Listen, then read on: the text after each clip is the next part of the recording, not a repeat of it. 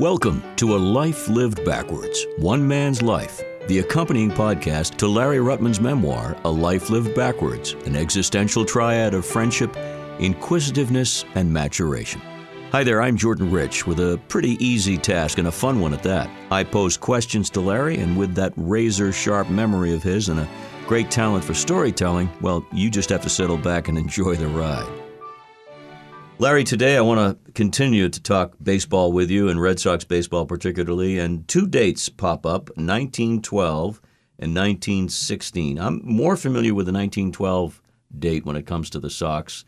It has to do with Fenway Park opening and all that. But tell me more. Why these two dates? Well, it has to do with the Fenway Park opening because that's the year that they opened, and they had players like Tris Speaker and Duffy Lewis and a couple of guys that went to the Hall of Fame. Jake Stahl played first base. I think he managed the team and so forth. And the first game ever played at Fenway Park was among two entities that, even though one of them may not think so, are fighting for primacy then and now for the most favored entity in Boston, and that would be Harvard University and the Boston Red Sox. So, okay.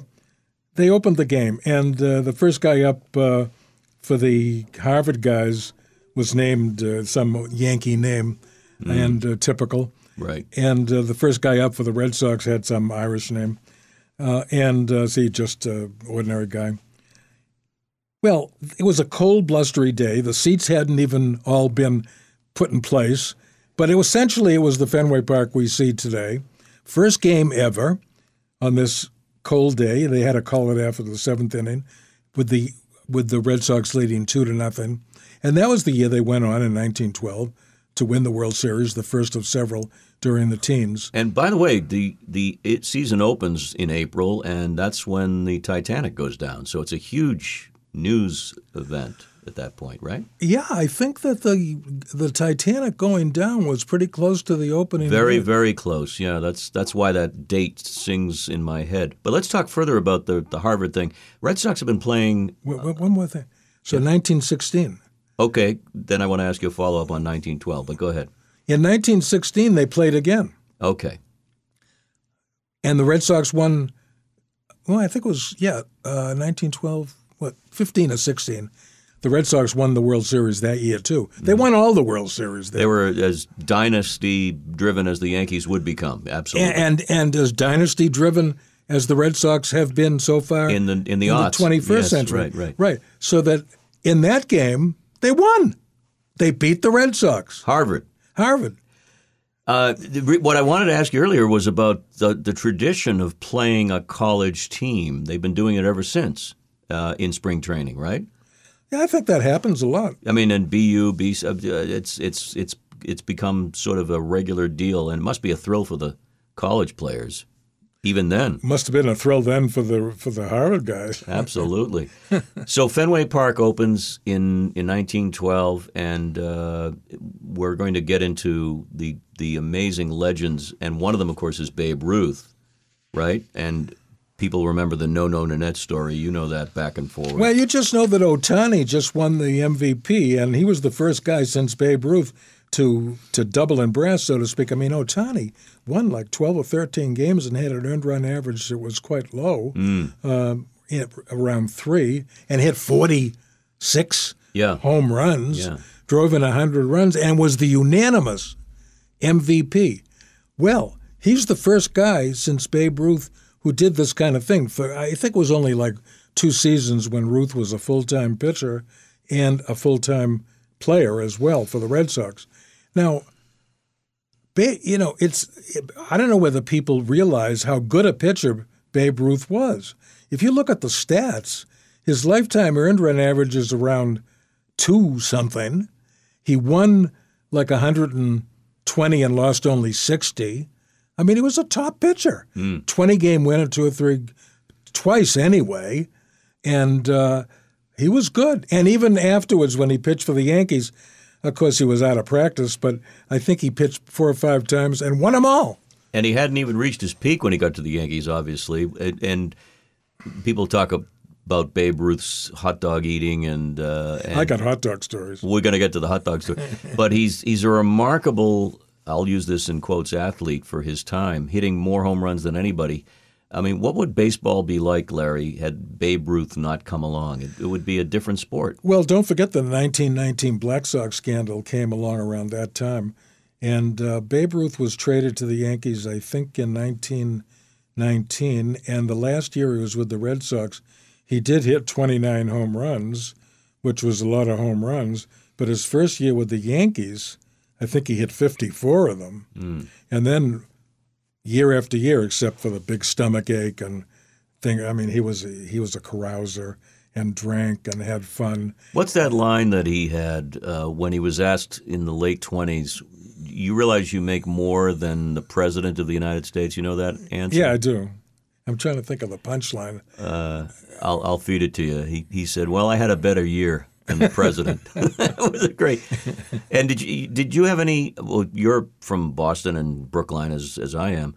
He lived in Sudbury for a while. Oh, he had a place out there that was that was mythical, and he had a big piano out there, and somehow it was rolled into the pond in front of his house. Yeah. And I think that Babe Ruth probably was unhappy to leave Boston because he was very happy here. Yeah. I mean, the fans loved him. He was a great player. It's all Harry Frazie's fault. Blame Broadway. Blame Broadway and no Nanette. So let's talk a little. Well, you mentioned hot dogs. I want to get into your hot dog story. I'm getting hungry just thinking about it. How can you get hungry for Fenway Franks? Well, Hebrew National Fenway Franks, maybe. Well, so the first hot dog story I have is, I'm sitting in the bleachers when I'm maybe in my early 20s, and I say to myself, my culinary habits are I like food, so I wanted to go down and get a hot dog. So I went down and got a hot dog, and I put some mustard on it, and I'm going to go back up to my seat, and there's the exit ways that are about 425 feet from home plate. So I'm walking up the ramp, and I catch a flash of something in my eye. Next thing I know, it hits my forehead. It's a home run, and if it had hit me flush, it might have killed me. All right, stop for 1 second. You actually got hit on the head by a ball that's a home run? I did. That accounts for it. That explains everything we've done to date, and as long as I've known you, that is remarkable. That's Guinness Book of World Records stuff. Who hit the ball? Do you remember? Yes, that's the amazing part of the story.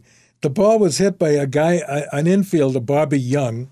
I think I forgot the name right.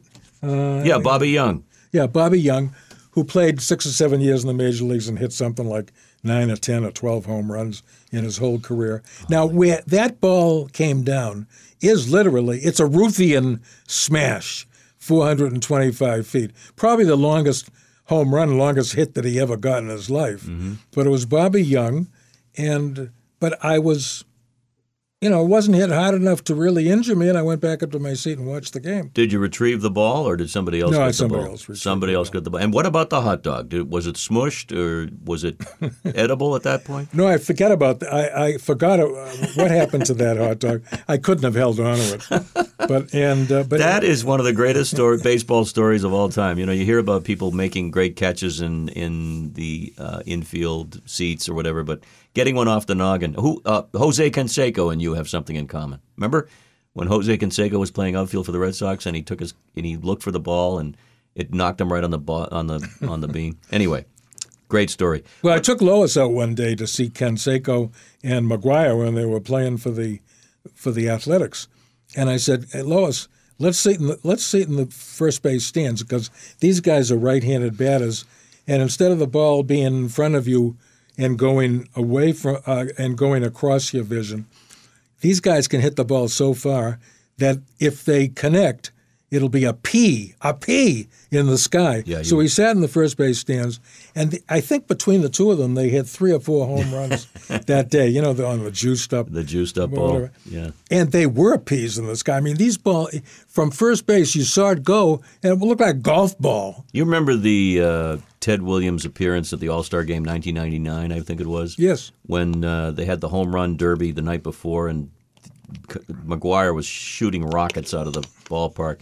all ancient history now, as we know.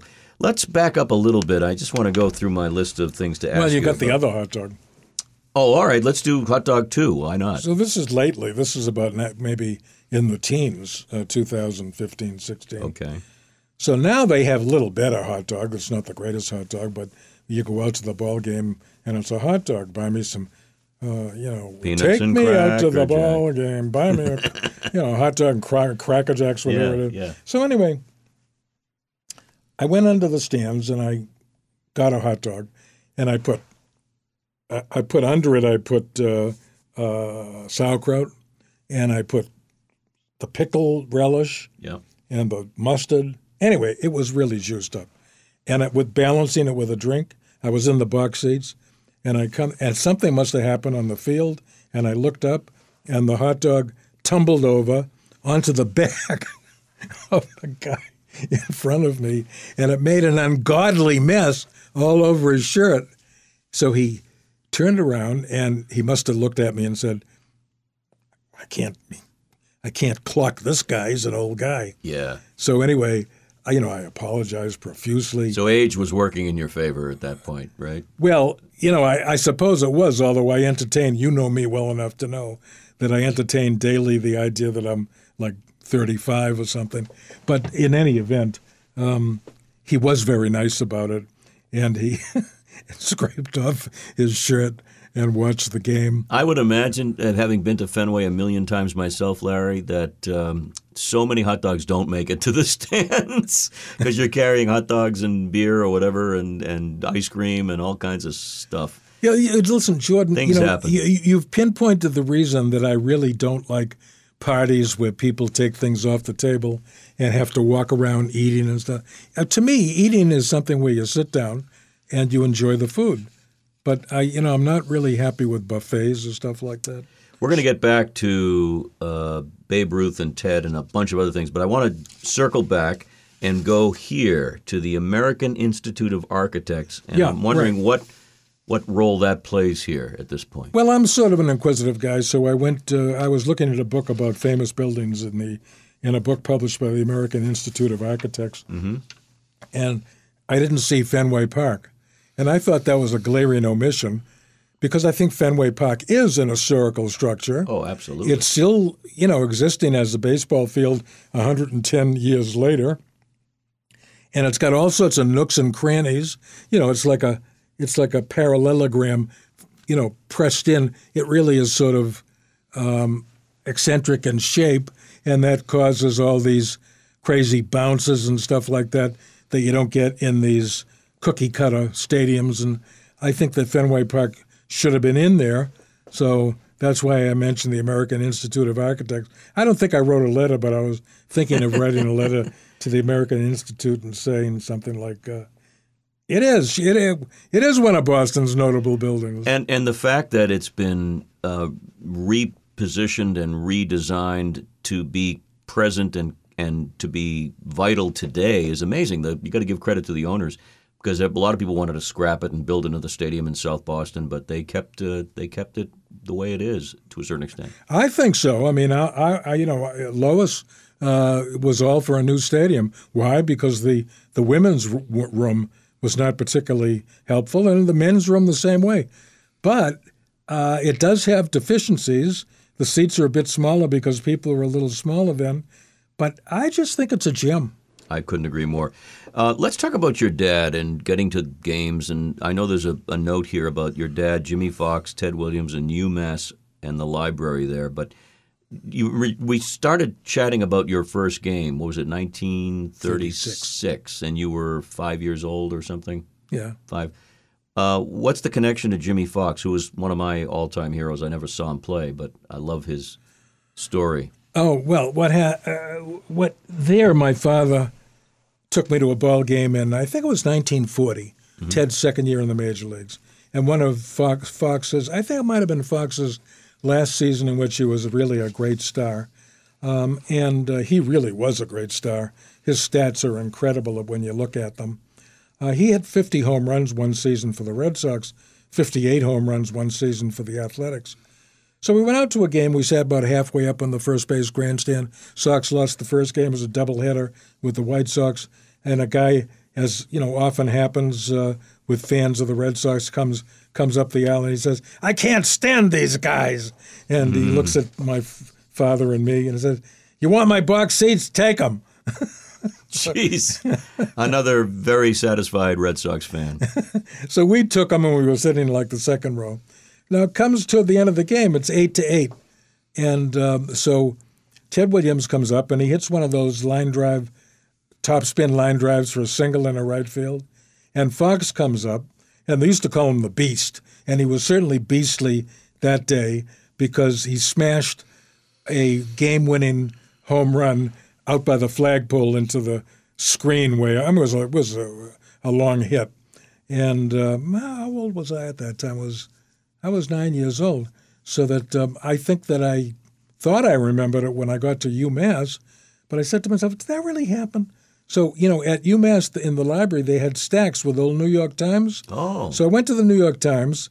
This is my initiation into antiquarian bookshops, libraries, dusty places in the recesses of buildings where you could find historical stuff that, was terrific. So anyway, I looked, and there was in the box, Sox beat Sox split, Red Sox split, Fox hits game-winning home run. So there was. There it is.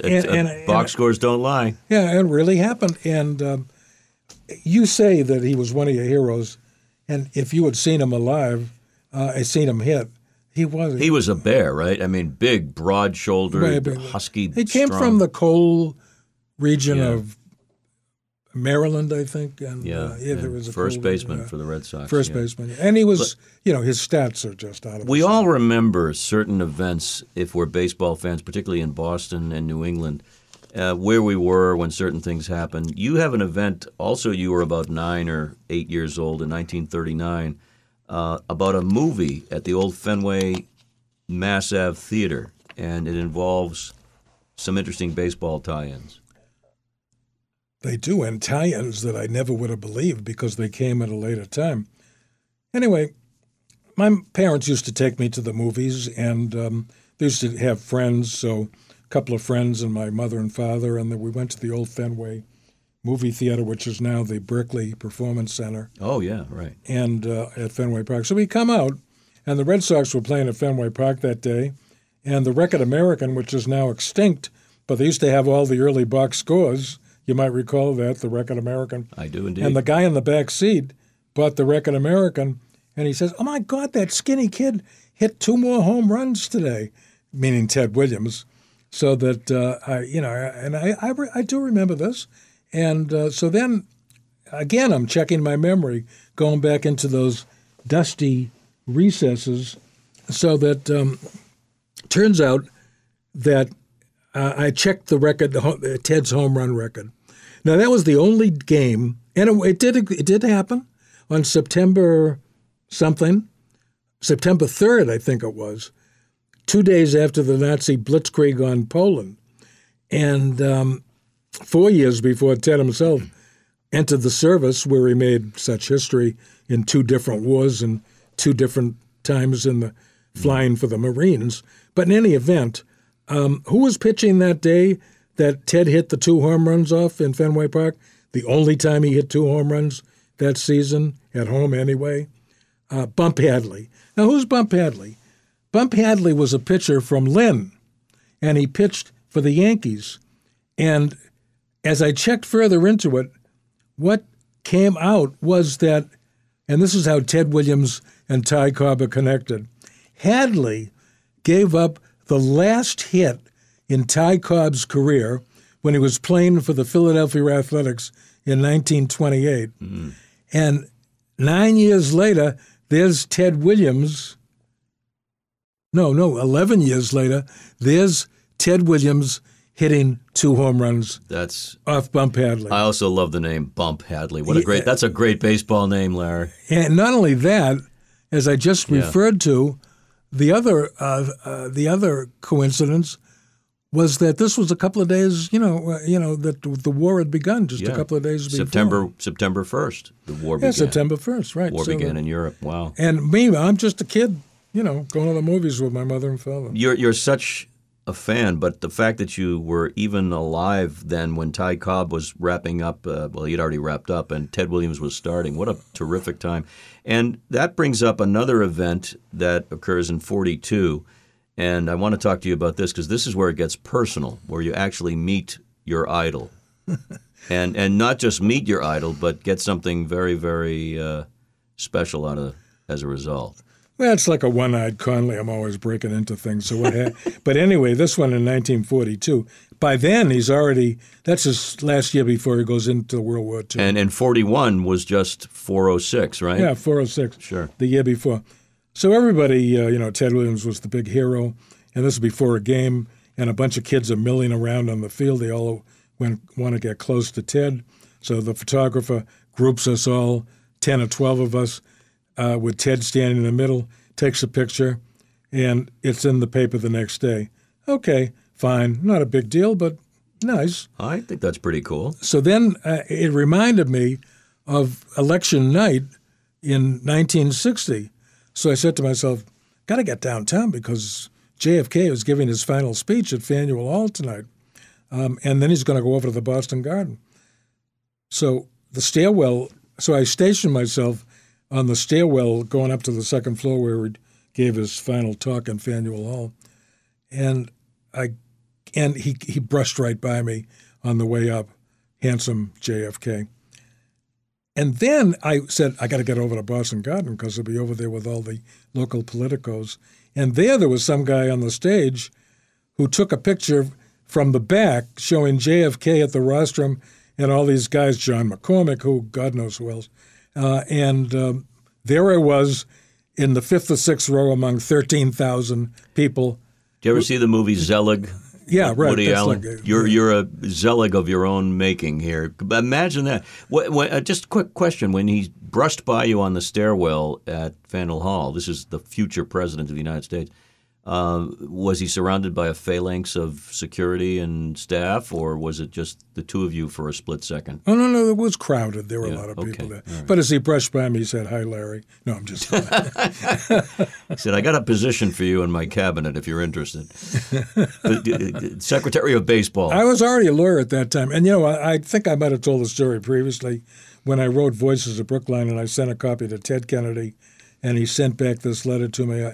That he liked the book. I only wish that Jack were here to read it too, so that I've had some connection with it. That was a beautiful letter. I want to talk about one more Ted-related issue in this segment, and that is something you referred to as Ted and the Babe, 1943.